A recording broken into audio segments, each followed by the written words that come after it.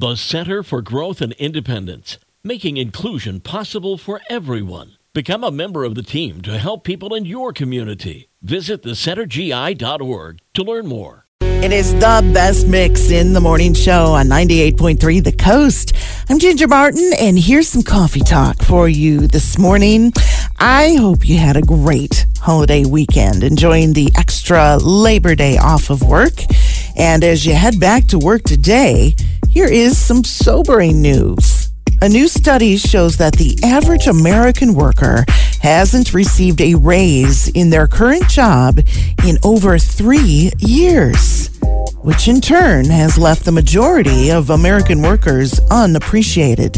In fact, 46% of American workers feel unappreciated at their job. 8% feel like they don't get recognized at all. So here's hoping you feel appreciated today. And since you had a long holiday weekend, did you find yourself lounging around on your phone even more than usual? Were your boomer parents or grandparents doing the same?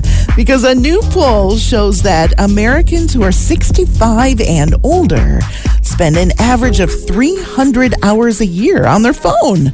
That's an average of about 47 minutes a day, which doesn't sound like much, but over 75% of senior citizens say they are on Facebook to stay in touch with loved ones. They're also watching YouTube, and they're posting on Instagram. Over 40% say they've made new friends by being online, so hopefully the phrase, "Okay, boomer," will go away soon.